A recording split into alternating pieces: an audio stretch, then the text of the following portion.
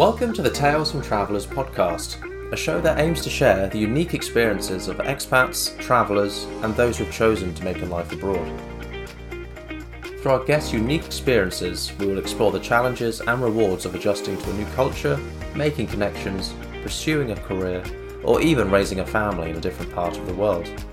Whether you're a seasoned traveller or new to the expat lifestyle, this podcast could be an insightful tool or just a fun distraction if you're thinking about taking the leap and moving abroad. Today I'm joined by an old friend, colleague and a fellow first-time traveller, Steph. We met in Wenzhou in China, and with a high demand for English-speaking teachers, a lower cost of living compared to the West, and packed with incredible sights, there's no surprise why we both decided to move out there. And with that as well, there's no shortage of things to do and see in China. So Steph, could you tell me where you are right now and what you're up to? Well, right now, Greg, I am in my bedroom. No, that's not what you meant. I'm living in Shanghai right now. I've been here just over a year. And I work at an international school, but it's like a Chinese international school. So it's not really international, but they call themselves international.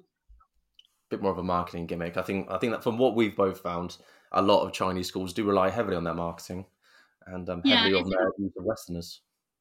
It's like the international department of a public school, basically. But the kids have to have a foreign passport to come to my school. Oh, God. But they're all still Chinese, pretty much. We have a couple of halves, but the rest of them are pretty much Chinese.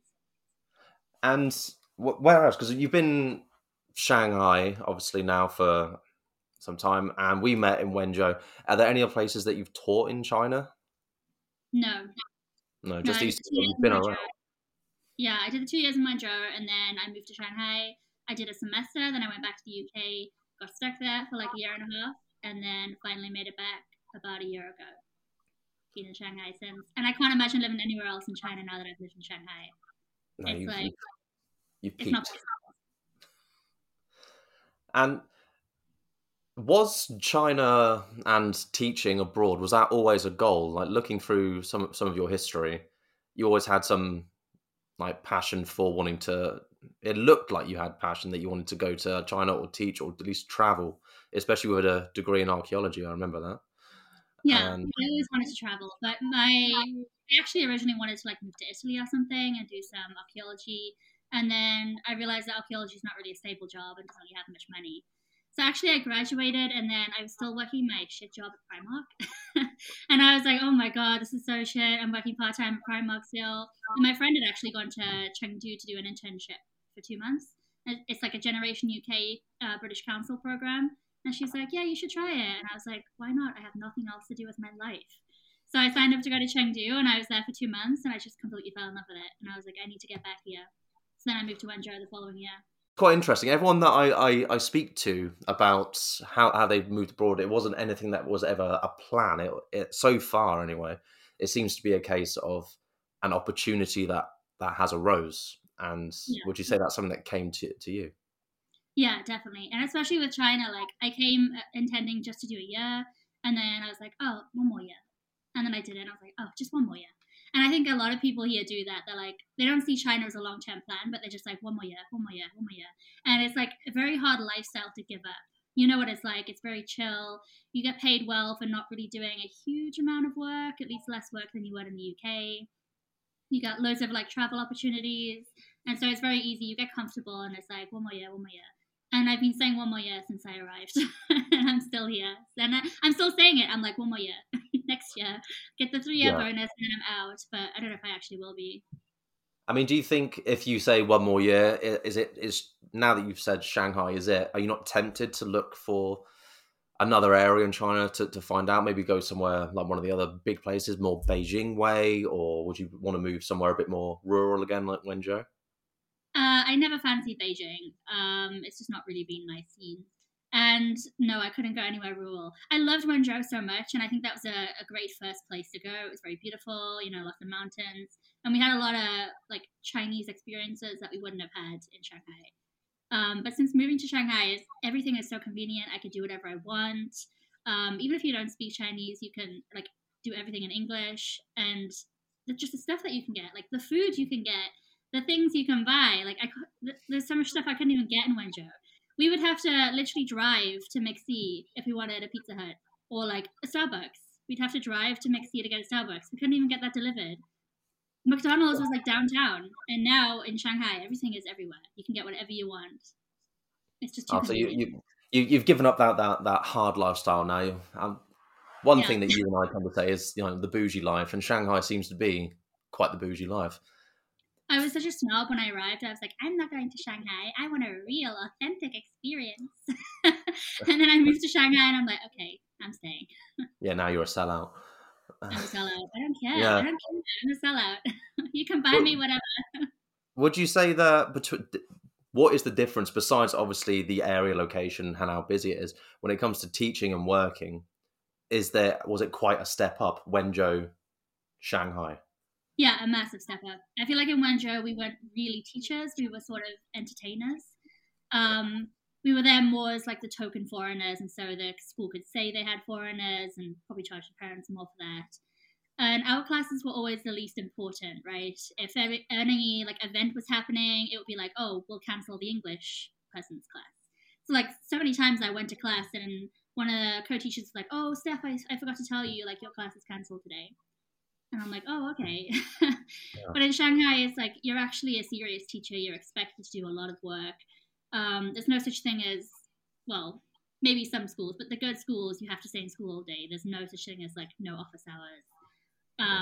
You have to give homework. You have to mark homework every single day. I'm a homeroom teacher as well, so I don't even get a lunch break. I have to eat my lunch with the kids. I have to take the kids to recess. Every single break time in between classes, I have to be there for the kids. Even if it's not my class, I've got to be there for the break time. I'm responsible for their discipline. Like if they do something naughty in PE, the PE teacher will come and tell me, and I'm expected to deal with it. So it's significantly more work. The parents fill out like evaluations for us. Like, are they happy with us at the job that we're doing? Are they happy with our classes? Everything like that. It's much more of a step up. Maybe not with you, but me and a few of the people that I came out with, we had to do a 120-hour TEFL course, effectively, teaching English as a foreign language course. Pretty cut and dry, online questionnaire, just all about, grammar, punctuation, all that malarkey. And then you get graded, you send out, and that's all we needed, really, and a degree from university they were looking for. Did you need any additional qualification besides a TEFL certification to work in Shanghai? Or did you have to go through a proper, say, in quotes, a proper teacher's course, or? No, actually, I didn't need any more qualifications. But you do need a minimum of 2 years experience to be able to get a good school in Shanghai. So I was lucky that I just had the 2 years from Wenzhou, so I was able to move here. I was actually, I think, quite lucky to get into my school because they do usually require a teaching license. Yeah. And you do get paid a lot more for having one, so that is something that I'm looking at. Even though I don't want to be a teacher forever, it's like if I can get a bit more money, why not? Let's just go back with Wenzhou for a bit, because again, it's out in the sticks, and as you mentioned, people who are looking to become work abroad, work in China as a teacher, odds are they're going to find it easier to get work in a bit more of the rural sides of China, places like Wenzhou, because that's all I'm going to reference, because that's all I know. Did you find it difficult to apply for visas, paperwork, and all that other kind of hoops to jump through before even getting to China?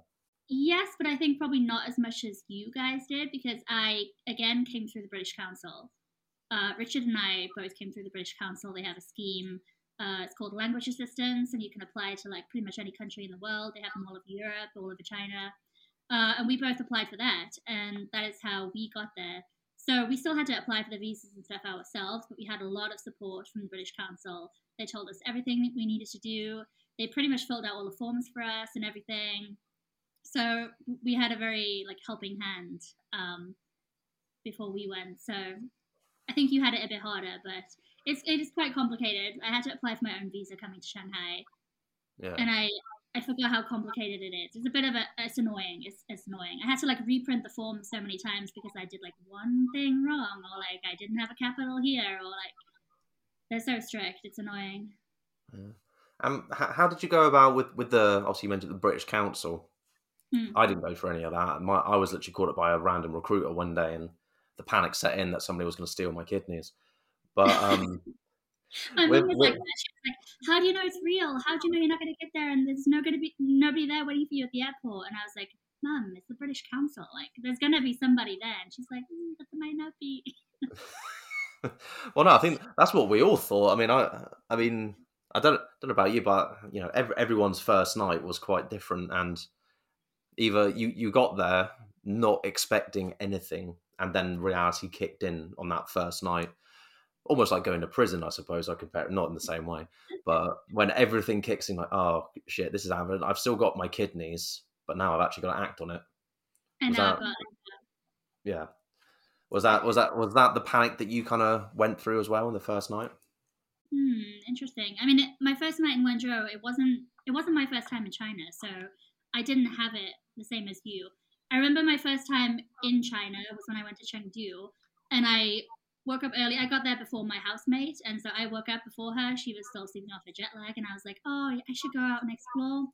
And I was like, I'm too scared to go out by myself. I was like, I don't have, because obviously I didn't have a bank account or like Didi or anything like that when I first went. And I was like, I don't know what to do. Like, what if I wander too far from my apartment and I can't find it again?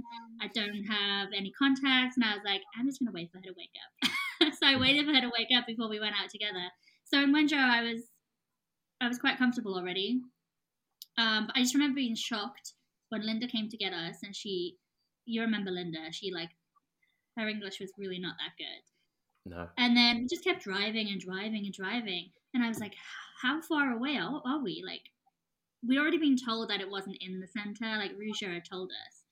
And I Yeah. remember going past Nixie, and I was like, oh, that looks like a nice mall. I hope you live near that. And we just kept going and kept going and kept going. And I was like, oh my God, we're literally like in the mountains. Yeah. But I remember being pleasantly surprised by the apartment.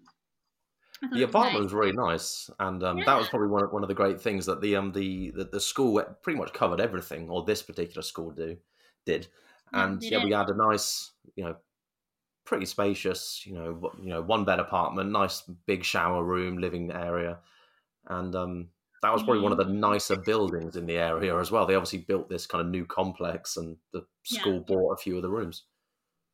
Well, somebody in my class, his dad owned that whole block of apartments, and he was renting them to the school. They even paid our phone bill. Do you remember that? They were literally paying our phone bill. I don't get that now. I have to pay my own No, phone bill. Imagine. but then again, you're getting a higher pay. I mean, we had to get some sort of like special treatment, didn't we? But we, if Yeah, anything, we probably caused more problems to that building. We all bought our e-bikes, didn't we? And then we were parking them wet, muddy, and soaking, and plugging them into the main building supply of yeah. energy, weren't we? They built that shed just for you guys. Yeah, they built the shed. They put padlocks on all the electricity boxes, so we couldn't plug our bikes in. And I remember Lulu thought that there was quite a few Chinese teachers who were a bit upset because they thought that the school had bought you guys all the bike. And Lulu oh, asked me, she was like, I told them it can't be the school because Steph doesn't have one. So I was like, no, yeah, you're right. The guys just bought them themselves because some of the Chinese teachers were like a bit upset. I thought that the school had bought them for us, for you oh, guys. no, no. I mean, they're not going to be listening, but no. I mean, I still remember the two of the guys. They went out trying to share a bike that they could buy together, and it was Joel and Aaron. They went out like one of our friends, Joel, who's been on the show. He was adamant to be like the explorer. He wanted to go see everything, everywhere, do everything all at once. And so they were adamant to try and get a moped of some sort and share between them. I think in their heads they were expecting the costs to be similar to the UK, and Hmm. they came. And was it Joel came back with the most beat up, rusted, holes everywhere piece of shit bike. And then I think it was about a month or two in. I think we all got paid. Obviously, felt very, very rich, very, very fancy, well off. And there was a bike shop 10 Yeah, minutes from the school, and we all went there on our lunch break, and everyone just ended up buying a bike, except for you. yeah. I felt so left out. It took me almost a year to buy one. It did, and then you went out and bought probably the fanciest like Vespa looking thing on the planet. And then I almost killed myself the first day riding it. This is one of my favourite stories, and it's a thing that always brings me joy. That we got to the bike, not even finished. We got to the bike shed, and then we're all stopping to plug it in, and then you, instead of like taking your hand off the throttle, you literally go full rev and you clothesline yourself into a metal pole. Yeah. And you had such pure shock that you had no idea how to react. We're all there in horror thinking that you're dead. And you just burst into hysterics. I was so proud of myself because I drove home from school, no accidents. I was like, oh great. And then it's not like I had an accident on the road. It was in the fucking parking shed. It's because you had to go up that little step to get up. And I went up, and then you were there, standing there parking your bike. So I was waiting for like you guys to get out the way. And I accidentally pulled a little bit on it. And then that made me go back because it was so fast. And then the further back I went, the more I pulled on it. And I was like, zoom. It hit me right here, and I was like, I ended up having to like limbo underneath it. Otherwise, I think it probably just would have went straight through my neck. I was actually like limboing under it. Finally, managed to let go and crashed into a bush. And I just looked up, and you were standing there like, and you had dropped your bike to run over and check on me, and I'm just like on the floor like a crab. There are too many funny stories, but I mean that is probably the highlight of it. But only because it isn't something that we were kind of forced into by the school. This is just purely you. Just everything just got progressively worse in the space of 3 seconds. And, I should have just parked on the outside. If you notice, like the rest of that year, I pretty much the whole of the next year as well, I barely parked in the shed unless I really needed to charge. I was scared of going in the shed. I was like, I'm gonna kill myself one day. yeah, but it was a lovely bike though. It was a great bike, and I miss that bike. It's now illegal. I can't get it here in Shanghai. That particular bike that I had is now too fast and too heavy. Oh, They brought in those new rules, like in the April just before you left. A bike cannot be over a certain speed now. It can't be over a certain weight, etc. Otherwise, you can't get a license for it, like a license plate. So the bike that I had is now illegal. So I had to get another one. it's all right. Now you're just living the taxi life. You're getting chauffeured. No, I have a bike. Oh, you have a It's nice. bike? I have a bike. Yeah, of course I have a bike, but it's not as fast as my other one. This one's blue. No. It's cute. Last one's a lovely like eggshell white. Yeah, oh, it was so nice. I remember you drove it back for me because I was too scared to drive it back. You, me, and one of the Chinese teachers. Lulu. Lilu, that's it. We went. You found this bike place on like the other side of the mountain, basically towards the other like shopping mall. She recommended it to me. Yeah, She that take was a it. to buy hers. Yeah, and we went over there. You're like, yeah, this one looks nice. Yeah, no, oh yeah, I like the color. Yeah, and then you and Lilu just got in a taxi, and I had to I was like, all right, okay, I'll take it back, and I will attest that thing was bloody quick. Yeah, you loved it. You loved driving back in that. I did. It was my favorite thing. I did feel like I felt so mean driving around on a Vespa bike. I was scared to drive it, and I also did not know the way back because we were in the middle of nowhere, and I'd never gone that way before. So I was like, "Great, you can drive it back." Yeah. I need to accompany Lulu. I mean, speaking of getting lost, that was something that we kind of found happen quite quick. Again, none of us spoke Chinese. None of us knew how to read Chinese. And I guess your sense of direction gets completely thrown out the window when you're in somewhere you have zero idea about. And we had a couple of little tricks that helped us find our way home. One of which was using the headmaster at the time's business card to tell a taxi how to get us back to our area. Oh my gosh! You just showed him this is where I live. Yeah, pretty much. It was me and two others, and it was a case of we pulled out the business card and just point at the address and be like, "Jigger." Good idea. I would try and say it, and they never understood what I was saying. No, I mean that's what I found. Every time you and me got in a taxi on the way back from like the big city centre, they just didn't have a bloody clue what you were saying. No matter how much you like raised your did your poor English, just speaking slower and louder. Yeah, I know. Granted, in Mandarin, but still. It still happens now sometimes. Chinese people don't understand what I'm saying. And my teacher's like, it's just because they're not used to foreigners speaking it. And I'm like, I know I said it right. Is it because you sound like a Geordie man, like Chinese person? No, it's because I sound so correct with my Chinese.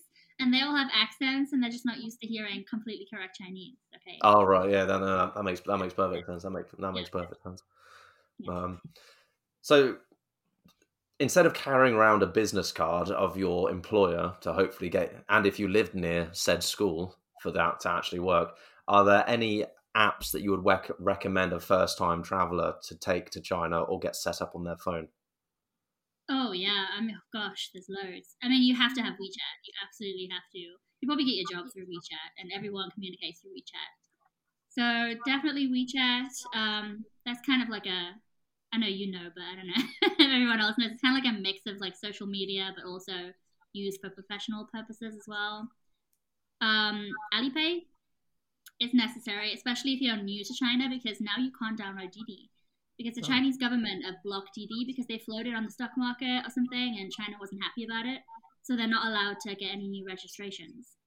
So because when I left China, I lost my Chinese phone number. They sell your phone number to somebody else. Nice of them. If you're out for the country for more than a year, they just sell your phone number to someone else. So I came back and I didn't have a phone number. I had to get a new one, and then I couldn't register for Didi because they won't accept new numbers. So I was like, how the am I supposed to get a taxi? I was like, oh my gosh, my legs are being cut off. I can't go anywhere. But actually, there's a bit on Alipay. It's like I don't think you can see it. There's a bit on Alipay that says transport at the top. It's like a little arrow. Right. And you press it. It's all in Chinese, but that's how I take my taxis now. So Alipay for sure, and Taobao. I say those are the three main ones. Three Alipay, main WeChat, ones. and So a yeah. social media platform, a way to get around, and effectively Taobao, which is Amazon. Yeah, it's the Holy Trinity. The Holy Trinity for life in China. That's all you need. Yeah. If I remember correctly, because I have a Google phone, and as we know, anything Google related, China doesn't really appreciate. So WeChat Mm, just keeps breaking when I try and use it on Google on my Google phone. That's why I don't have it anymore. okay. Um, but does WeChat have like a form of Google Maps on it, like a pin drop system, doesn't it? Like, Yeah, there's a pin drop system. To be honest, I yeah, never use it. that, If somebody sends me a pin, I obviously know how to click on it and stuff. But then people are like, "Oh, send me a pin of where you are," and I'm like, "I don't even know how to do that. I don't know how to set." I don't know. Yeah, you can drop pins on WeChat, but I don't really use that. I just use Apple Maps. Apple is the best phone to have if you come to China because it oh yeah, works. Apple everything. That is like it is over here. That is the peak, of upper class living. Really, Apple. Yeah, yeah. I don't know what you're talking about. Are you recording this off your MacBook Pro by any chance? Yeah, yeah. Yeah. Actually, my school is like it's an Apple. They call it an Apple school. So like, if you have another computer, you can still obviously plug in and stuff. But everything's set up for Apple, so they have all the adapters there. But also, I can just screen share from my laptop to the board. So I don't. There's none of this like USB shit Yeah. anymore. There's not even a space for a USB. You just literally screen share your laptop to the Oh. board. So I can leave my laptop over on my desk and then teach at the front of the class. It's great. Oh, see, I don't know. I kind of missed the classic chalkboard and plugging in a USB stick at the start of every lesson. I have a whiteboard to write on too. They also gave me an iPad, which Gave you came. an iPad. Well, they're lending me Oh. it. I have to give it back when I leave the school, and it already comes. Oh, it's dead. It already comes with like all the school apps preloaded and everything, so I didn't have to do anything. So it's nice to have that for classes sometimes as well. Yeah. And I mean, comparing that again to Wenzhou, as we mentioned, everything was so basic, was so plain. It was chalkboards, not whiteboards. You had to download a Yeah. lesson plan onto a USB to then plug into a touch screen TV, which kind of worked. Yeah, but I And remember Richard going crazy a couple of times because the kids or the teachers or someone would like slam one side of the chalkboard like over while his USB was still plugged in, and it would break off, break his USB. So like twice he broke his USB and like lost quite a lot of work. So I remember him being quite annoyed about that. yeah, I think that's where people start to learn, and you get the shorter USBs, so then the kids don't break everything. Yeah, but I think also that was kind of necessary in Wenzhou because if we had taken our laptops into the classroom, I feel like the kids would have just like pounced and they wouldn't have been able to stop themselves touching it, picking it up, probably breaking it. Yeah. Um, but now the kids know like they don't touch my laptop, they don't touch my phone. No, I Out mean, of I that, think that's something, if anyone's looking to go, and to be fair, unless you're fortunate to go to Shanghai or one of these schools where you have a PGCE, if you're going out to the sticks where you are again a glorified carer who speaks English to these children, you will find that there is a certain attitude that you get versus what the teachers get. So you need to probably have quite a calm head. And if you came in with a new Fitbit or iWatch, hands were all over it. They would, if they noticed you had a phone in your pocket, they would start trying to get it out your pocket. Yeah, in a lot of the smaller cities, the Chinese teachers get way more respect than the foreign teachers. The foreign teachers don't really like from the students. It's not that the students don't like us; they actually really like us, but they don't. I guess we weren't teachers, so they didn't see us as teachers. Like they would see us as the entertainment, and so they would think that everything was fair game. And I know you used to get jumped on a lot. Like the kids would just jump on your back, or like some of the guys would be like lifting the kids up and playing with them and stuff. It's very different in the smaller cities. Yeah, hugely. Yeah, it was fun, but as we mentioned as well, there was a lot more flexibility in it. We had the options of teaching maybe an hour or two a day, and then we could do whatever the hell we wanted most of the time. Do you remember our Monday coffee mornings, like 2 hours going to the Nespresso machine? We'd sit in those armchairs, have a cuppa, and then we'd be like, should we have another one? Yeah, let's have another one. We'd just go over to the free coffee machine, have another one. I think there was a point that obviously the school realised that it was just you and me, and they're like, yeah, they're drinking all our coffee, we should probably buy more. And I think after a couple of weeks of us doing it, they were moving the coffee pods around the rooms. We had to we spent the first 10 minutes opening every cupboard. Yeah, every cupboard, like, where's the coffee? Yeah, because we in these schools, and from what I've seen as well, you don't have a designated staff room where they give you like bits and bobs like coffee and all that, like you'd expect in England. Coffee is a life source for us, but they had like a whole part of the school that was just for staff with meeting rooms, and that's where they had the one single like espresso pod machine with coffee, but just hot water taps everywhere was all we had. Didn't we have one in our, like, what do we call it? The tea room? We call it the tea room, right? Yes, but there was never any coffee in there, was there? Yeah, I remember us asking the headmaster, like, can we get some coffee? And he's like, right, I'll put that on the list. Tom, get them some coffee. I don't know if it ever materialized, but... No, but we made the most of it. I think there were like tea leaves there, so we were like making the worst tea on the planet that just had loose leaves floating everywhere. Yeah, you guys would drink green tea, and I'm just, I hate green tea. I couldn't. Well, yeah, we had to make the best of it. It was either that or just boiling hot water. You had to wait to cool down, or you walk to a corner store to get some sort of Gatorade. That's what I noticed as well in Wenzhou. There was nowhere to get water in that school.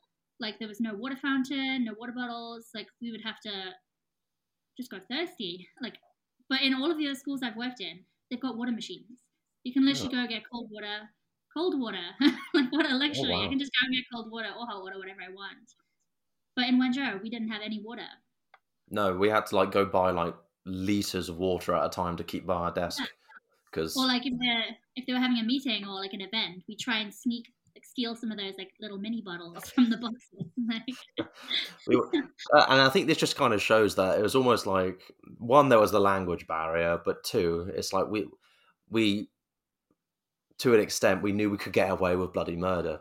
The schools had a well, when we got there, I don't know if it might be the same for you, but in our contract we had like a month probation period at the school. Oh yeah. Yeah. And I remember coming towards the end of that first month, we were all bricking it. Like, we were trying to be as well behaved as possible. We were trying to do the best lessons we possibly could. And literally, it got to the last day of the month, and we were like, oh, God, we're going to be let go. And then Tong just casually, like one of them, just went, oh yeah, you all passed, by the way, it's fine, but let's carry on. Like, just so brushed over. Yeah. And I think that was the point we all realised that we were a glorified marketing presence. I will tell you, that's the same in every school. Like, I've had a probation at every single school I've worked at. That's like standard. You will always get a probation. Sometimes it's 1 month. Sometimes I've had 3 months probation. They will not fire you unless you do something really bad. Like if you smack a kid, or like if you're really like the worst teacher ever, like incredibly incompetent. But you can be like a mediocre teacher and they'll still not fire you. Like even in Shanghai. My school now, there's a couple of teachers they were sort of worried about that are not doing so well. They've all been renewed for the next year. Like they pretty much won't fire you unless you do something really bad. So I would say if anyone's going to come to China, don't worry about the probation part in your contract, because I was terrified about that as well. I was like, oh my God, I'm going to have to go home after a month and tell everybody that I failed and they didn't want me. No, that's not going to happen. Don't worry about it. That was the first stress. Did you find any other stresses? Obviously, you said you went to Chengdu, but that wasn't as long term. Where in Wenzhou, besides the stress of having the embarrassment of crawling back to the UK, was there anything else that was running through your mind that had you worried about, one, whether or not you were going to make it through, or two, if anything was going to get in the way? Yeah, I mean, I actually really hated teaching when I started. It was like awful, and I also wasn't particularly good in the beginning. And I had Tong as my like one of my co-teachers, and she would ride me really hard and make me feel like I was doing like a shit job. And I remember thinking to myself, like, if things don't get better by Christmas, I'm gonna leave, because it really was like those first few weeks were the hardest as well. Even just going out to like buy some water or like try and buy some food where we were in Wenzhou was so difficult. Not speaking any Chinese, like how could you get food? There was like nothing Western there. It was all Chinese places. Everything was in Chinese. I'd have to like go somewhere and like just point at a picture or like I don't know, try and show a picture of what food I wanted, and everything was a task. Everything was so difficult. You could never get any DDs as well from where we lived. Like it was so difficult. I remember Richard and I taking the bus to go to McSea. We got on the wrong bus. We had to get off, go back, and get on another bus, and we had to like practice over and over saying the stop name in Chinese because we had to know how to say it to the lady so she could charge us the right amount of money. And it was those kind of little things. Like, I didn't realize how difficult life could be. It was a massive culture shock, even though I had been to China before. Like you said, that was like a 2-month temporary thing. I wasn't living there permanently, and I had like a company sort of looking after me, like intern China were the ones sort of doing all the difficult stuff for me. So this was the first time I'd done it, and I was like, oh my gosh, I didn't realize life could be so inconvenient in the beginning. It was very difficult, I think. Yeah, I mean, I had exactly the same feeling. It was a case, you get there, you had the area we were in, and as you mentioned, there was nothing Western there. There was no supermarket. There was a couple of small little, what we would class as corner stores, I'd probably say. And Yeah. the most you could get in it was crisps, a couple of sweets, noodles, and eggs. Maybe there was no real meat. You couldn't have a healthy diet living off the food there. And I No. think it took us a couple of months to realize that there was a chicken shop up the road because it just looked like anyone else's house. And then a little bit further up the road, there was a pizza place with Bobby's Pizza that we got Oh taken to on god, a work thing. pizza. The Chinese pizza with no tomato sauce on it. Oh my gosh, it was literally just bread and cheese. Yeah, the bread and cheese. Oh, yeah, that's right. Pizza. Yeah, it was the weirdest No thing. tomato But sauce. then because it was all we had, it was a case of we bought it out of. I really want a pizza, but it's like 9 o'clock at night. I'm not going to go down to ride for 40 minutes to get a Pizza Hut. I'm going to Yeah. get a very disappointing pizza just to keep me happy. I think I was so much healthier in Wenzhou because Yeah, I couldn't get that stuff. Now I can be like, I want a Pizza Hut. Okay, I want a Pizza Hut. Whereas in Wenzhou, I was like, I didn't even have a bike, so it's like I'm not going to take a taxi to go to McSea just to get a Pizza Hut and then come back. Like that's ridiculous. So I just didn't have that kind of food. No McDonald's, no Pizza Hut. It was all Chinese food or like cooking for myself. So it was much healthier, but also a bit more depressing. yeah. I mean, I'd class my diet as bland out there. I mean, the school again paid for us to have breakfast, lunch, and dinner effectively at the school, which what had a hit rate of about 20%, and the rest of the Yeah. time we'd walk in and be like, and then walk out. But yeah, it was a bland diet. You could get some vegetables, but again, because you're in the middle of nowhere in China in a way, and you kind of forget the food that is so easily accessible in England, Yeah. even like down to some fruits and vegetables. But over there, they're like, yeah, if you want to like a steak or something, let's just say they had steak there, it would cost you £10 more than it would cost here because they're importing it from Australia. I think most of their meat came from, Yeah. and they had fruit and veg, but again, it was really small, or they just didn't have anything. So I think I just consisted on when I was cooking, it was a chicken base with like a couple of veg, and once I bought my rice cooker, I knew I was settled in for the long term. So many times I remember asking you to like, oh, let's go out and eat somewhere, and you're like, I've got chicken defrosting. That was Right. my yeah. I mean, I take that as a way of me saying that I'm clinging on to my English roots. I got chicken in the sink defrosting for dinner. I remember buying like a massive one of those massive bags of rice from the little corner shop, the one that was like super close to our apartment, and there being loads of little bugs in it. Did that ever happen to you? No, Every bag of rice I bought from there had loads of tiny little black bugs in it, and I could see them like crawling around, and I was like, what's happening? So I just didn't no. buy rice. I didn't want to buy rice ever because every time I got it from that shop, it had black bugs in. So I ended up having to like buy from Ole and pay like so much money for a little bag of rice just so that it wouldn't have bugs in it. No, well, if there were, I never saw any of them. I probably just ate them anyway. This was Asian, yeah. Extra protein. Yeah, you needed it. You needed it. But so Yeah. I'm guessing in that way you were just not prepared for the culture shock at all then of living in Yeah. China. Yeah. I mean, like I said, I'd been to China before, but like I think Chengdu was actually a lot more Western than Wenzhou, especially Mm. where we were in Wenzhou. I wasn't prepared for how far out we were going to be and how much nothing there was going to be around. Like literally nothing, Yeah. nothing So to do. You were in Wenzhou for 2 years. Would you say over Yeah, those 2 years you just got used to memorizing patterns, or did you just start to, let's say, understand the culture change? I think I got used to patterns. I think so. Like we would like I remember I don't know who it was. I think some of you guys found Top Boys.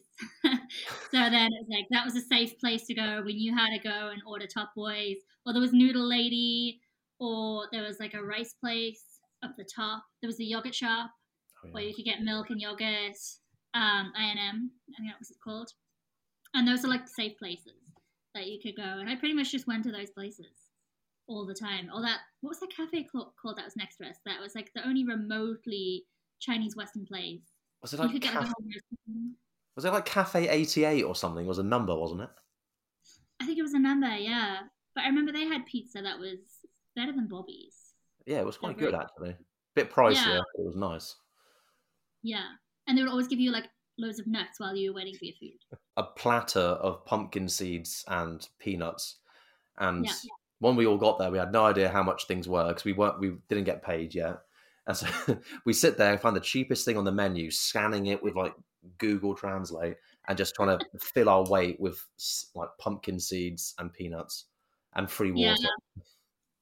I remember after I got a bike, actually, I did start feeling a lot more comfortable because I was able to then go out and explore a lot more, and I had a lot more freedom. And that second year, I would like ride every single night, even if I didn't need anything. I'd be like, I'm just gonna go for a drive, and I would just drive around. And so I got to know Wenzhou a lot better, and I felt a lot more comfortable in the second year. I would say after getting my bike, I feel like if you are where we were, you really needed a bike because I was very limited in where I could go, what I could do, and even like for ordering, like wanting to go out and get food, like I would have to walk so far to try and find some food. So like having a bike really made a difference. What about nightlife in Wenzhou? After a while, we started to get into a comfortable state of heading into Yeah, the Wenzhou for nights out. How would you describe the nights out in Wenzhou? good but shit at the same time. I think the clubs in China generally are like kind of rubbish. Like most of the clubs I went to, they would always play shit music, like techno music, and I was like, "What is this? I don't even know what this is." They would have like really bad alcohol, like paint stripper alcohol. Um, but then going out with you guys made it really fun, and it was always so random. You'd meet other foreigners, or like random things would happen on nights out. That just made it really fun. So I used to love our nights out in Wenzhou. It was like so fun. Yeah, they were pretty good, and it probably also helped as well that we spent about 3 hours pre-drinking in someone's apartment. Matrix was my favorite. That was literally my favorite. We all end up like in a circle, holding each other, singing Wonderwall. You can tell you're there with a bunch of English people. I still have videos of like Joel and Prince like wrestling and Oh of god, Van yeah, throwing Joel, like slam dunking him on the floor. that was I still great. got That those pictures. that was the best pissing contest I think that You can just ever hear me in happened. the background. Does anyone want a sandwich? Although It's so random. I'm going to do another because you bring me so many happy memories of China. Don't talk about the You know, wall. You're going to talk about the wall, aren't I'm you? going to talk about the wall, the Wonder Don't talk Wall. about the wall. So, well, I don't know. Was this your birthday? I can't. I might have been. Oh God, I don't remember what day it No, was. but it was a night out before we all started going out, and we all are having our pre-drinks in the apartment because one, not only were the club shit for alcohol, it was really expensive as well. So we all found out it was much cheaper if we bought like a bottle a bottle of spirits each, a couple of bottles of Coke and all that, and we literally just plow ourselves with alcohol for a few hours and then go into the club, almost like what you do in London. But Steph, I think this was not long after you bought a bottle of Midori, and you started enjoying a bit more of the bougier side of some drinks, and you got so drunk to to the point that you just face planted the wall. Okay, I did this on purpose. I was resting in the beanbag, and I was like, I'm a little tired. I'm just gonna lay my head against this wall and have a rest. I did not face plant it. It was totally intentional. I was Yeah, just having a wee rest. Okay. but the thing that makes it better because in my head it's obviously 10 times worse than it was, but because you've obviously you've done your makeup, you made yourself look lovely for a night out. There was a bit of a lipstick outline and a bit of like eyebrow pencil on the wall still. So you Orange face and makeup. No, Steph was here. yeah, Steph was here. Steph's having a good night. But again, you got off the wall and you just started laughing. I used to get so drunk at free drinks. It was so fun. Yeah, they were great up until the one point. I think that my worst example of pre-drinking was I realised that I bought a bottle of whiskey for it, and instead of having a single or a double, I think I made the mistake of letting someone else make me the drinks. So Joel and Banda decided to give me triple and quadruple servings of whiskey. And all I Oh my remember was jumping into the taxi, lying across all of your laps. And we got there, and I got out, I threw up, and I got back in the taxi, and I told the taxi man to take me home. that was Aaron's birthday. I remember. I can't remember the name of the club we were going to, but yeah, you literally got out. We were both feeling a bit sick, and then we got out, and you puked, and you were like, "I'm going home," and I was like, "What, Greg? No." That was how done I was. No. Oh Oh my my god. god. Of Okay, being 1 second. Another thing with Apple products is that the battery is so shit. So I'm gonna have to run and grab my charger.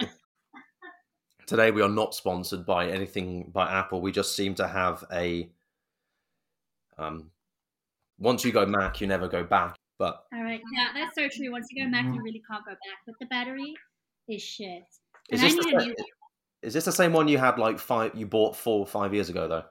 Yeah, it's the Oh same one I bought in Wenzhou. Yeah, so I really need a new one. Like it keeps telling me like your battery needs a service. nah, just buy a new one. Yeah, I'll just buy a new one. Why not? Um, Speaking of going back in time 5 years ago, you've got the benefit of being in China before COVID, kind of just after the peak of COVID, and now you're living very much in a post-COVID China. Recently, they've taken away their zero COVID policy, but as a Westerner and just in general living in Shanghai, how is it living with COVID on such an active base compared to what we're living like in the UK, where it's not saying it's gone, but we don't worry about it as much. What is it like for you? um, it's very strange because we had so many restrictions for a very long time, and then it was literally like overnight. They were like, "Oh, we're just gonna. It's a flu now. It's a flu. We're not gonna class it." It was downgraded from like class A to class B. So now everyone's just treating it like the flu, and it's so strange. And like I said, literally everyone got it. Everyone caught it. There's no avoiding it. Um, but it still doesn't feel like quite normal. I think everyone's very suspicious that it's going to backtrack again and we're going to go into another lockdown because it's literally just been lockdown after lockdown after lockdown. People were so paranoid of getting COVID as well. There was a huge stigma attached to catching COVID in China. And there were cases of people not getting jobs because they had caught COVID before. Like they were tainted, you know what I mean? Yeah. And even when I got COVID, I was like, oh my God, like I'm dirty now. I've had COVID, which is so stupid. But there was like a massive, massive stigma attached to it. If you had COVID as well, you'd be like carted off to a quarantine facility. I don't even know why they did that because you didn't get any treatment there. There was no point. But they built like massive, massive quarantine facilities with like little beds, like really close together, kind of like a prison almost, like cubicles. And if you had COVID, you'd be shipped off to one of those, and you'd be treated like a leper or something. And Mm. now they're like, oh, it's just the flu. Don't worry about it. And it's ridiculous. And there were so many people in Shanghai who died. Like I said, we went through a really bad lockdown mid March for like 2.5 months. We came out of it in June. And there were people dying of non COVID related stuff as well. Like there was a video that went viral on WeChat and the government kept blocking it, blocking it, blocking it. And it was like this old man who was having a heart attack and he was trying to like get an ambulance and the people couldn't get an ambulance because like all the hospitals were closed. They were all busy with COVID stuff. And so I don't know what happened to him. I don't know if he died, but he was having a heart attack and he couldn't get any help. And then there was a nurse who had an asthma attack and died because they wouldn't let her into the hospital because she didn't have a negative COVID test. And it's like all of these people died. They were starving. People were starving. They literally couldn't get any food. And all of these people died for nothing because now they're like, oh, it's just the flu. Don't worry about it. Like we're all gonna catch it. Doesn't matter anymore. Yeah. And so it's like, well, why did these people have to die? Like, it's so stupid. And everyone, all of the Westerners, I think, have some resentment towards China now. Even though we're still here, there's definitely some resentment there, and it's not the same as it was before. I mean, yeah, there were videos. I mean, again, as you mentioned, the with WeChat, the government does have a bit more of a stronger stranglehold on their people and the social media platforms. You can't get Facebook, Instagram really out there, or Twitter, or anything that we'd use in the West. But Yeah, there were videos that kind of came out. I mean, I remember when the last big lockdown hit a couple of months back before the zero tolerance was removed, and it was like they were sticking up like metal fences around apartment buildings, and people yeah, that was were in Shanghai. like Yeah, handing over just bags of food to people.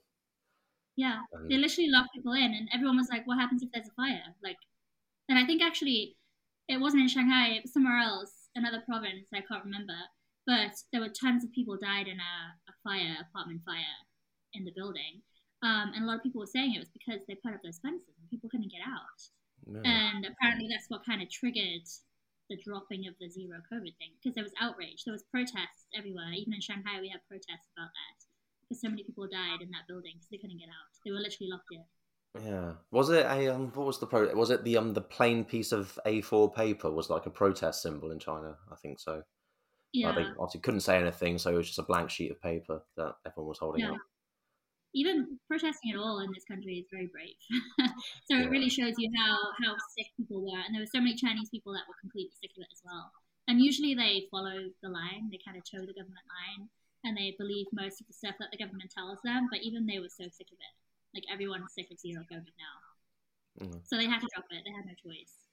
Do you find as a Westerner and like your fellow kind of Western teachers, do you find that do you feel a bit more in line with like these government plans and how Chinese people would act in Shanghai, or do you see, or like we were in Wenzhou, we always thought we were in a way above everything else, not in a class way, but because almost we didn't understand everything, we kind of ignored it, like hear no evil, see no evil, speak no evil. Do you still find that in Shanghai, or because it's such a busier city, you'll find yourself kind of say falling in line a bit more?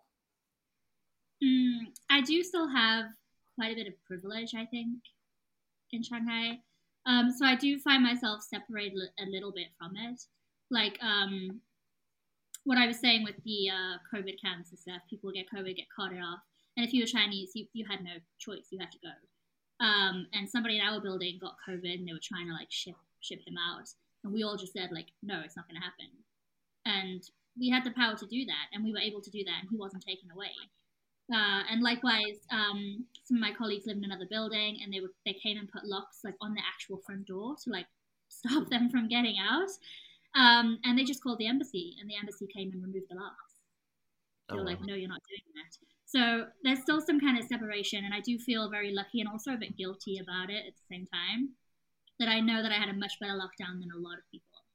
I had food delivered from the school 3 times a day. Um, I didn't have any locks. I wasn't carted off anywhere. So yeah, there's still some privilege, and I think working for a school as well, the school will always try and keep you happy, and the schools usually have quite a bit of power with the government as well. Like my school, the public division is like the best school in Shanghai, so they have a lot of sway with the local government as well. So they were able to pull some strings for us. So Very nice. yeah, there's still some separation for sure. And with how everything is with COVID now, I mean, you're probably still out there for a bit longer, but how is getting the visa process? Have you found it easier over the years, or since COVID, are you expecting it to be a bit more of a struggle, shall we say, a bit more time consuming and a pain in the ass? Um, that's interesting because it's not really something that I will have to do per se, because once you're here, your school just applies for the visa for you. So I don't have to go through any of that process. The school will do it all for me, and I just have to take the forms and like sign for it. It's annoying. It is annoying because in Shanghai as well, we don't have a Linda. Like we had a Linda. She would like do everything for us. She would take us to the hospital. She would take us to go get our medical checks, like for the visa.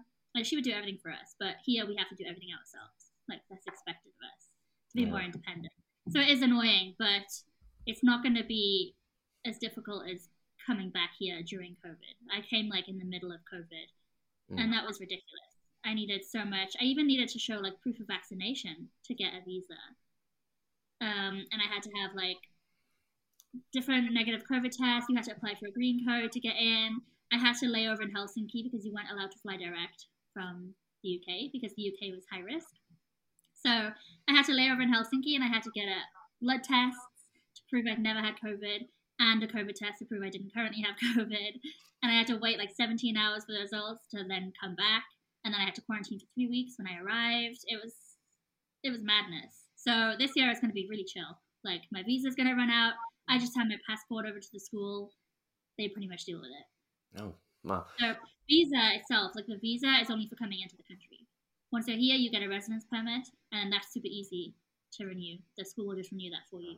I remember the end of my first year, and everyone getting who are staying having to get their visa process. It was a bit more painful that year in particular, because some certain paperwork wasn't completed on time by someone. Yeah, I know. Yeah. I still think that school paid off, paid somewhere because they were like, "Oh, it's gonna take a week to get your passport back," and we were like, "But we have flights in 2 days."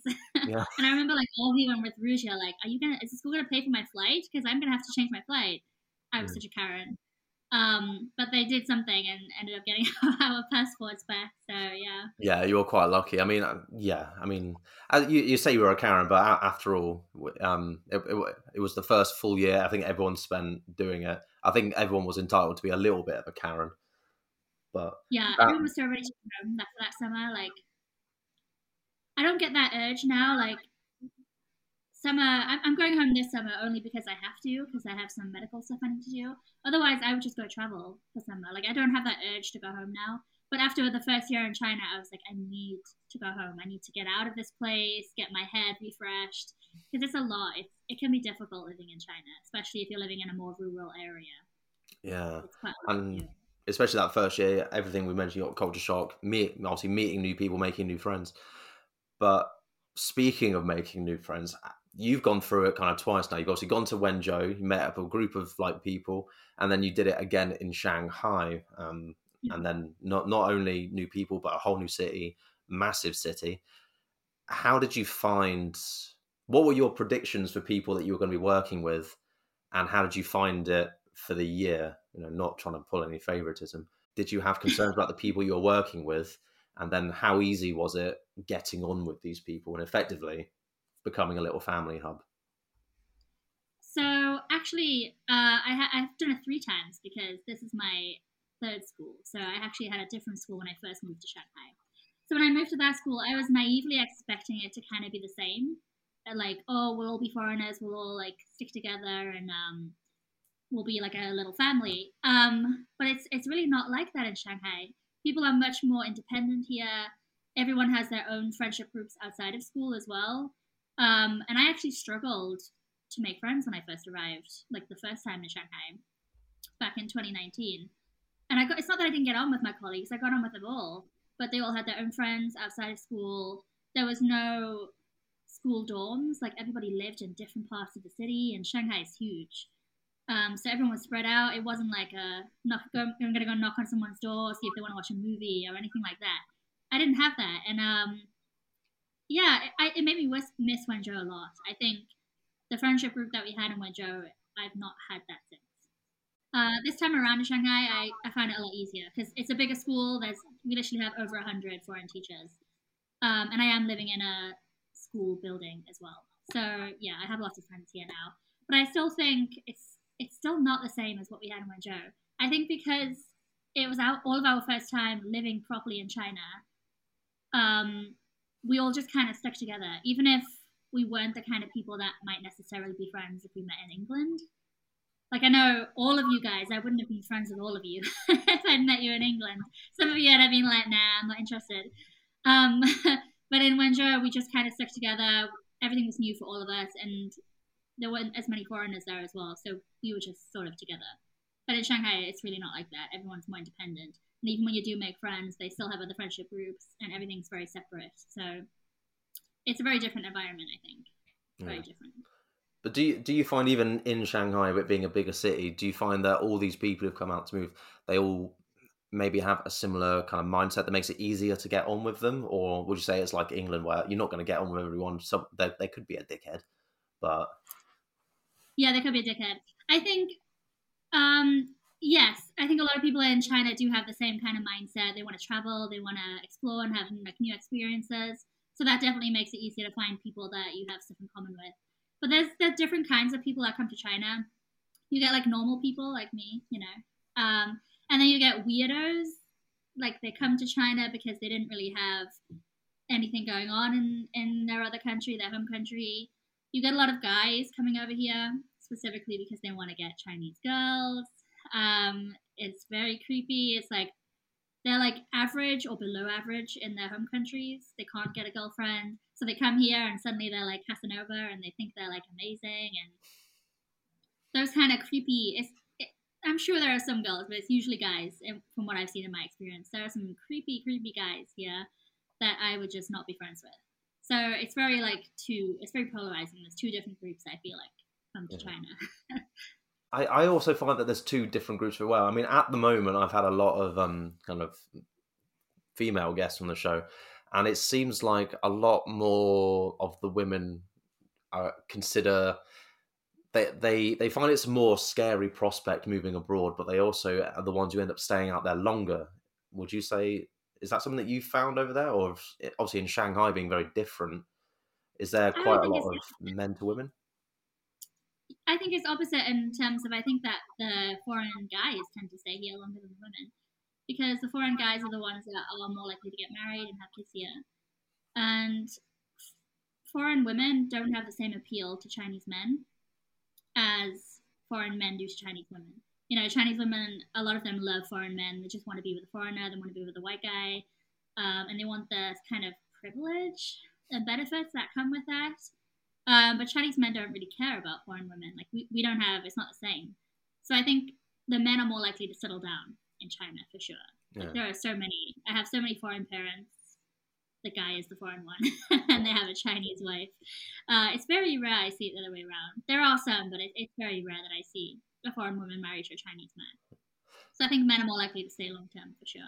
So with kind of on that as well, for the women who might be looking to move abroad, there's always that concern. I think everyone looks for it at least once when you have all those thoughts going through your head of, oh my God, will I be fine? As a woman living in Shanghai and obviously around China, would you consider it a safe place for a woman to go travel solo and work abroad solo? Yes, 100%. Like, in the UK, even where I live in the UK, it's a pretty safe area.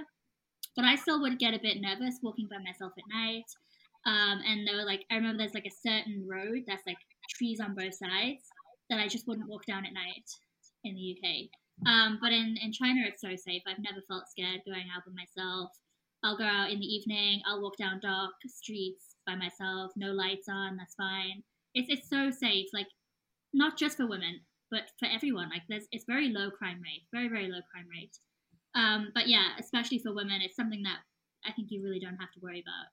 It's very freeing here to Yeah. be like, oh, I'm gonna go for a midnight walk, 2 a.m. walk, 2 a.m. jog, whatever. I don't jog, but you might do that. 2 a.m. jog, yeah, go for it. There's no way you need to avoid. It's so so safe. Would you say that you've grown in confidence over the years of living abroad, and you've a very different person to what you was, say, 5 years ago? Yes, absolutely. I've always been quite shy, I would say, in the UK. Shy, yeah, shy, quiet. I would never even go to like a restaurant by myself. I used to, when I was at college and at uni, I would get so nervous if I had to do a presentation. I would do whatever I could to like try and get out of it. If it wasn't part of my grades, I'd be like, okay, I'm gonna be sick tomorrow. I'm not gonna do this presentation. I'm so nervous. And if I had to do one, I'd be like talking like this, and I'd be so so nervous. And I think coming here and just standing up in front of a bunch of kids who will judge you absolutely, and you have to like completely take control of them. You can't let them see that you're nervous, otherwise they will just take whatever whatever they can get from you. So every single day, I'm up and presenting in some way, and that's definitely made me so much more confident. And doing stuff solo as well. Like I've traveled around China by myself now. I've traveled to Thailand and Malaysia by myself. uh, and it's very very freeing, and that's something that I never would have done before. And even just when I went to Sanya a couple of weeks ago, that was actually the first time I sat in a restaurant by myself. I've gone to like cafes and McDonald's and whatever by myself, but this is the first time I made like an actual reservation at a restaurant. You have to have a reservation, and I sat down at a table, and it was like, how many people? And I was like, one. And I didn't even feel like embarrassed or feel like I had to like be on my phone the whole time pretending I was talking to someone. I was like, no, I'm just one. Doesn't matter. Yeah. So yeah, I'm a lot more confident than I used to be for sure. Oh wow. But on that end as well, with your added confidence, with all these new friendships, these new experiences, what would you say has been your biggest accomplishment so far whilst being out in China? Oh If one God. comes to mind. It's a very big question, Yeah. but has there been that moment that's made you sit back and go, I've got my shit together? Or holy cow, I'm at the top of a mountain? Or I've just clotheslined myself on my bike? Awkward stare. I think I think just looking at what I do now for a living, like I have so much responsibility. And these kids all look to me as like the adult. And I know that sounds silly, but like to even consider yourself as an adult, I was always like, when I was younger, I was like, oh, teachers are like such adults, they have all their shit together. And then I became a teacher, and I was like, wow, that's really not the case at all. And then I realized like all of these kids are looking to me for the answers, and I actually do have the answers. And it's like I've grown so much as a person during my time in China. And I remember saying to my friends, like they were all buying houses or like having babies and stuff, and I was like, oh, I've not really achieved anything this year. And they were like, Steph, you just moved to Shanghai. Like, what are you talking about? And I was like, oh yeah, I guess that is an accomplishment, because I'd been in China for a while by that point. That like going back to China wasn't an accomplishment to me. It was just like I'm going back to where I live. But my friends are like, no, you've moved to like one of the biggest cities in the world. You've got a job in a very competitive city, and it's a good job that I have as well. It's a high-paying job, lots of responsibility. So I guess I just realized how far I've come. I think with the things that I'm able to do now. Yeah, Yeah. Obviously, you mentioned one more year, just one more year. Do you yeah. think there's going to be a few more years? Is China still the one, or is there a possibility of maybe you going to, I don't know, teach in Thailand, South Korea, Japan, or maybe even being a teacher full time in the West? No, to that last one. I can't blame you. Absolutely not. Teaching is still something that I'm doing just to be here. It's not my passion, and I think it's never going to be my passion. I'm good at it now, and I can definitely find enjoyment out of it, but it's never going to be my passion. So teaching's off the table forever. Like it's not going to be my long term goal. I thought about teaching in other countries, especially Thailand, because I went there and I absolutely loved it. But I think the money is so low, Yeah. and I'm not like I don't be one of those people that's like money, money, money. But I am in my 30s now, and I'm like I'm past the point where I can take a really low paying job just for the experience. Mm. I'm now at a stage where I need to think about the future, and I need a job that's going to give me stability. So I don't think I will move to another country. And I think after the convenience of living in China, living in another country is not going to be the same. It's not going to be the same experience. So I think it's China or it's the UK for me. At the moment, would you say you've got a few more years left in China, or? At the moment, I'm still saying 1 more year. I'm waiting for that 3-year bonus. But I realize, like, the more I think about it, it doesn't really make sense for me to go home. Like, why am I giving up such a high-paying job to go home to nothing? Yeah. And I'm probably going to struggle to get a job because when I was in the UK for the year and a half ago, I couldn't find a job. Like, it was really difficult to get a good job. And I remember I was offered a job at the Home Office, but then they wouldn't take me because I'd spent too long in China. Oh yeah. They were like, oh, security risk or whatever. So the kind of jobs that I would want, which is like the government kind of jobs, I wouldn't be able to get. I wouldn't be eligible for. So I would just end up working in like retail or something. And obviously, not dissing anyone who does that, but like that's not what I want to do. And why would I give up this job to go back to the UK to earn probably a quarter of the wage, to have to probably move back in with my mum or pay extortionate rent, extortionate living costs? And I could save up so much money here, and eventually, if I stayed another 5 years, I could go home and I could just buy a house, like outright, literally outright with cash. I could buy a house. So it's like, why don't I do that? Like, why do I think in my head I have to go home? I have to go home. And I think it's an age thing. If I was 25, I would be like, oh yeah, I'll stay another 5 years, no problem. But now I'm 30, I'm like, oh, I should probably think about settling down, buying a house, and doing that kind of stuff, getting a car. But really, age is just a number, so we'll see. I might stay here. It definitely makes more financial sense to stay here. Yeah, and again, being in Shanghai, it is one of those cities that it's so big, it's so modern, and it's not, again, not comparing. No, it's not Wenzhou. It's somewhere that, as you've mentioned, you've got a well-paying job, you've got a nice apartment, you're about to get a new apartment, and you've got these options that, with the money you're making, it gives you flexibility to really kind of do what you need. And if it is a case of having something in the UK, it could even just be going down that remote investor route, because so many property investors do come from China because of the money that is associated with it. And definitely, property investing is something that I'm actually looking at because I've always wanted to like flip properties. You buy like a rundown shack, redo it, and then like sell it on. But obviously, not living in the UK, I wouldn't be eligible for a mortgage, so I would have to buy something outright. So I think I need to start looking at more investing opportunities to make the most out of the money that I have rather than just leaving it in the bank doing nothing. Yeah. Wow. There's still so many options, so many stories, so many avenues for you to go down, Steph. And I think, it'd be good to get you back on and talk more about it somewhere down the line, see where your adventures take you over the next few months. But yeah. What I'm gonna do is do my quick fire questions. These are Right. these are questions just want you to get off the top of your head, and these are things that you could offer as advice to people thinking of traveling or coming to China. So, trying to think too much, but what That's good. advice would you give yourself before you came out to China so many years ago? What would be that piece of advice? Do everything that you want to do. Don't let fear stop you from doing things that you really want to do. Because that's something that I did. I would want to do something and I'd be like too scared to do it. So I would say just do it. Just Like do you it. never have to YOLO. see these people again. Just do everything you want to do for sure. YOLO. Love it. Never give Item up. that you wish you took with you but you forgot. Oh my god. Oh my god. Oh no.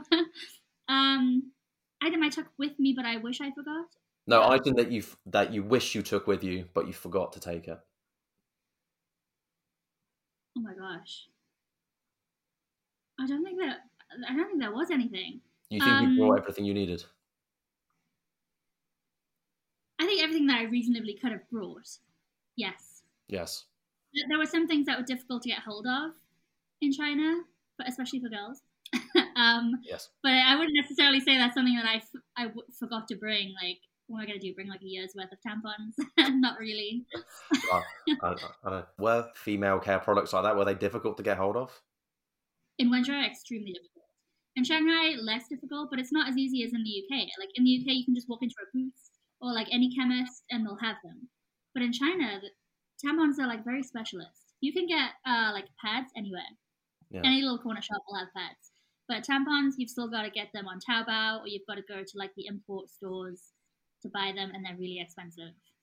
So if you're going to come to China, try and bring as many as you can. If you're a woman, bring as many as you can. And just spiraling off from that, then I'll go back to my questions. That also reminded me that how difficult it was to get, as a man, get antiperspirant deodorant in Wenzhou. Apparently, I don't know whether or not this is true. I read an article that was saying that apparently it is because Chinese people do not produce BO as much as Westerners do. And so bring deodorant. That's what I'm going to say. Yeah, for sure. They sweat a lot less, and their sweat doesn't smell. Yeah. What bliss? What bliss? Okay. Yeah. Have you got a favourite phrase that you've learned while being out in China? That was also my favourite phrase. There's such a foreigner phrase. I laugh every time I hear it. That and 一点点, which is like whenever it means a little bit. And like if any Chinese person asks a foreigner, like, oh, do you speak Chinese? And the foreigner says 一点点. That means no, really. It means you don't speak any Chinese. You just want to pretend you do. So you're going to say 一点点. That's it. And that's something you get down. Is there a song that you have on your playlist that is special to you whilst out in China or reminds you of home? There's a song, I first heard it when I was in Wenzhou, so it sticks with me. It's called Already Gone by Sugarland. It's like an American country band. I love country music. That's my favorite. So, and I just have like memories of driving around in Wenzhou along the empty mountain roads, the sun and the breeze like in my face, listening to this like upbeat country song, and I was like, oh, I'm just so happy right now. So every time I hear that song, it takes me back to Wenzhou and like driving in the mountain roads and all the like dust, kicking up all the dust off the side of the road, and I just love that. I love it. Oh, and final question: you're staying in Shanghai, you're teaching in Shanghai, but what country are you heading off to next, and what country is on your wish list?